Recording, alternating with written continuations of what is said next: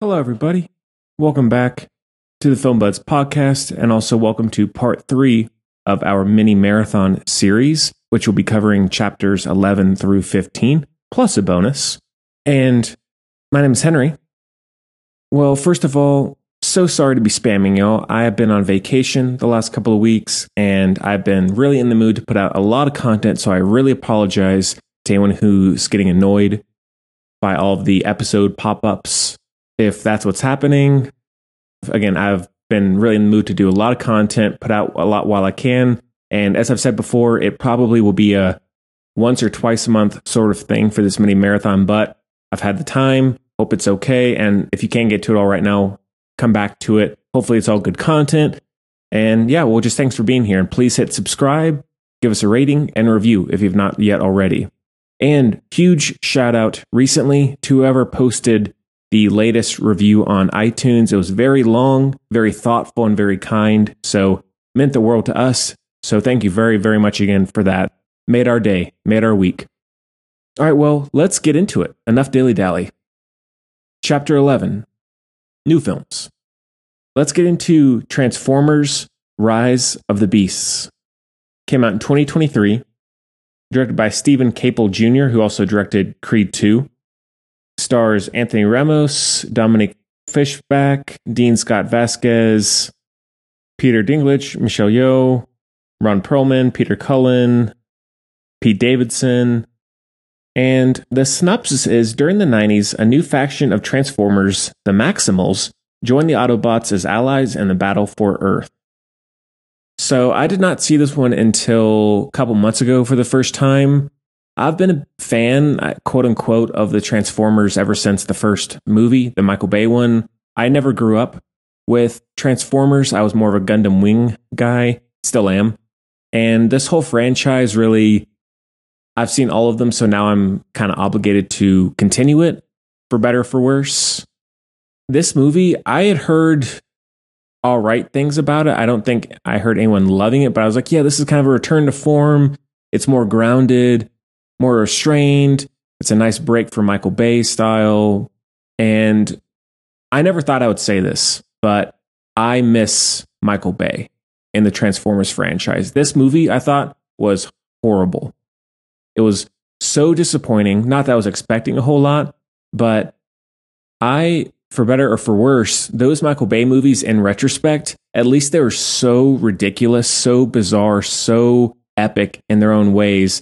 Not to say that they're good movies, but they were so Michael Bay that they were entertaining to a certain degree. And I'm not a big fan of Michael Bay's, but watching this and watching Bumblebee is better than this one. But I thought this one, if I hadn't seen any Transformers movies before this one, I might like it slightly more.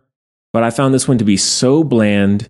The Transformers, say what you will about the Michael Bay ones, but at least his Transformers were so decked out in a way, like the one smoking a cigar and all these crazy weapons and ridiculous designs. I at least found that memorable in a way. Not to say it's good, but at least it's something. I feel like in this, I've seen it twice now. I remember almost nothing about it. The main guy I don't care about. Not to say Shia LaBeouf was amazing. At least his character was kind of obnoxious, so he's slightly more memorable and funny. But Anthony Ramos, fine performance, and I liked him in The Heights. But nothing to the characters. The Transformer performances are very boring. I love those actors like Peter Dinklage. Everybody in there I really like, but possibly it's due to the direction or the design. I don't know. I just was really checked out in this movie. I thought the action was lame. The plot it's never interesting, but was very unengaging. Wasn't much fun. Wasn't that funny. Wasn't really epic. It was some weird little middle ground that I was really ready for it to be over. And I wanted to like it a lot because it is fine that you're going away from Michael Bay's style. That's fine. But comparing them, and maybe some people feel the opposite, I don't know. This almost feels like a TV movie compared to the Michael Bay ones. And there's a million wrong things that I could point out about the Michael Bay ones, but at least in terms of that overall scale and absurdity of those movies, they outweigh this one so much. And Bumblebee, as I was mentioning, like, it's serviceable, but even I remember when I saw that one in theaters, I felt the same way. I was like, I actually miss Michael Bay. So perhaps I'm in the minority there. I know some people were really hating on it. I know some people thought it was all right. I would be curious to see what people say if you've never seen any Transformer movies before this, or if you've seen all of them like I have. Would be curious about that. Let me know in any of the contact information in the show notes or on Letterboxd. Other than that, not a whole lot else to say. I was really disappointed, was really happy that they're making a new Transformers movie, went in wanting to love it.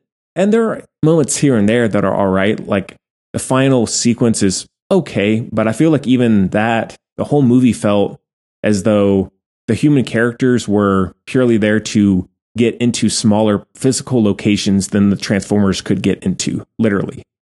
Like it's such a small, trivial motivation for those human characters to be there.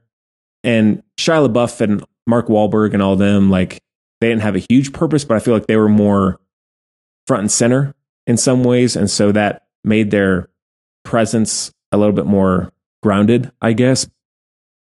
Oh, and I won't spoil it because it is fairly new still. Hated the ending teaser tie-in to another franchise. Really am not looking forward to that. Hate that it's becoming even more of a cinematic universe. Not looking forward to that. As much as I like the other franchise, not interested.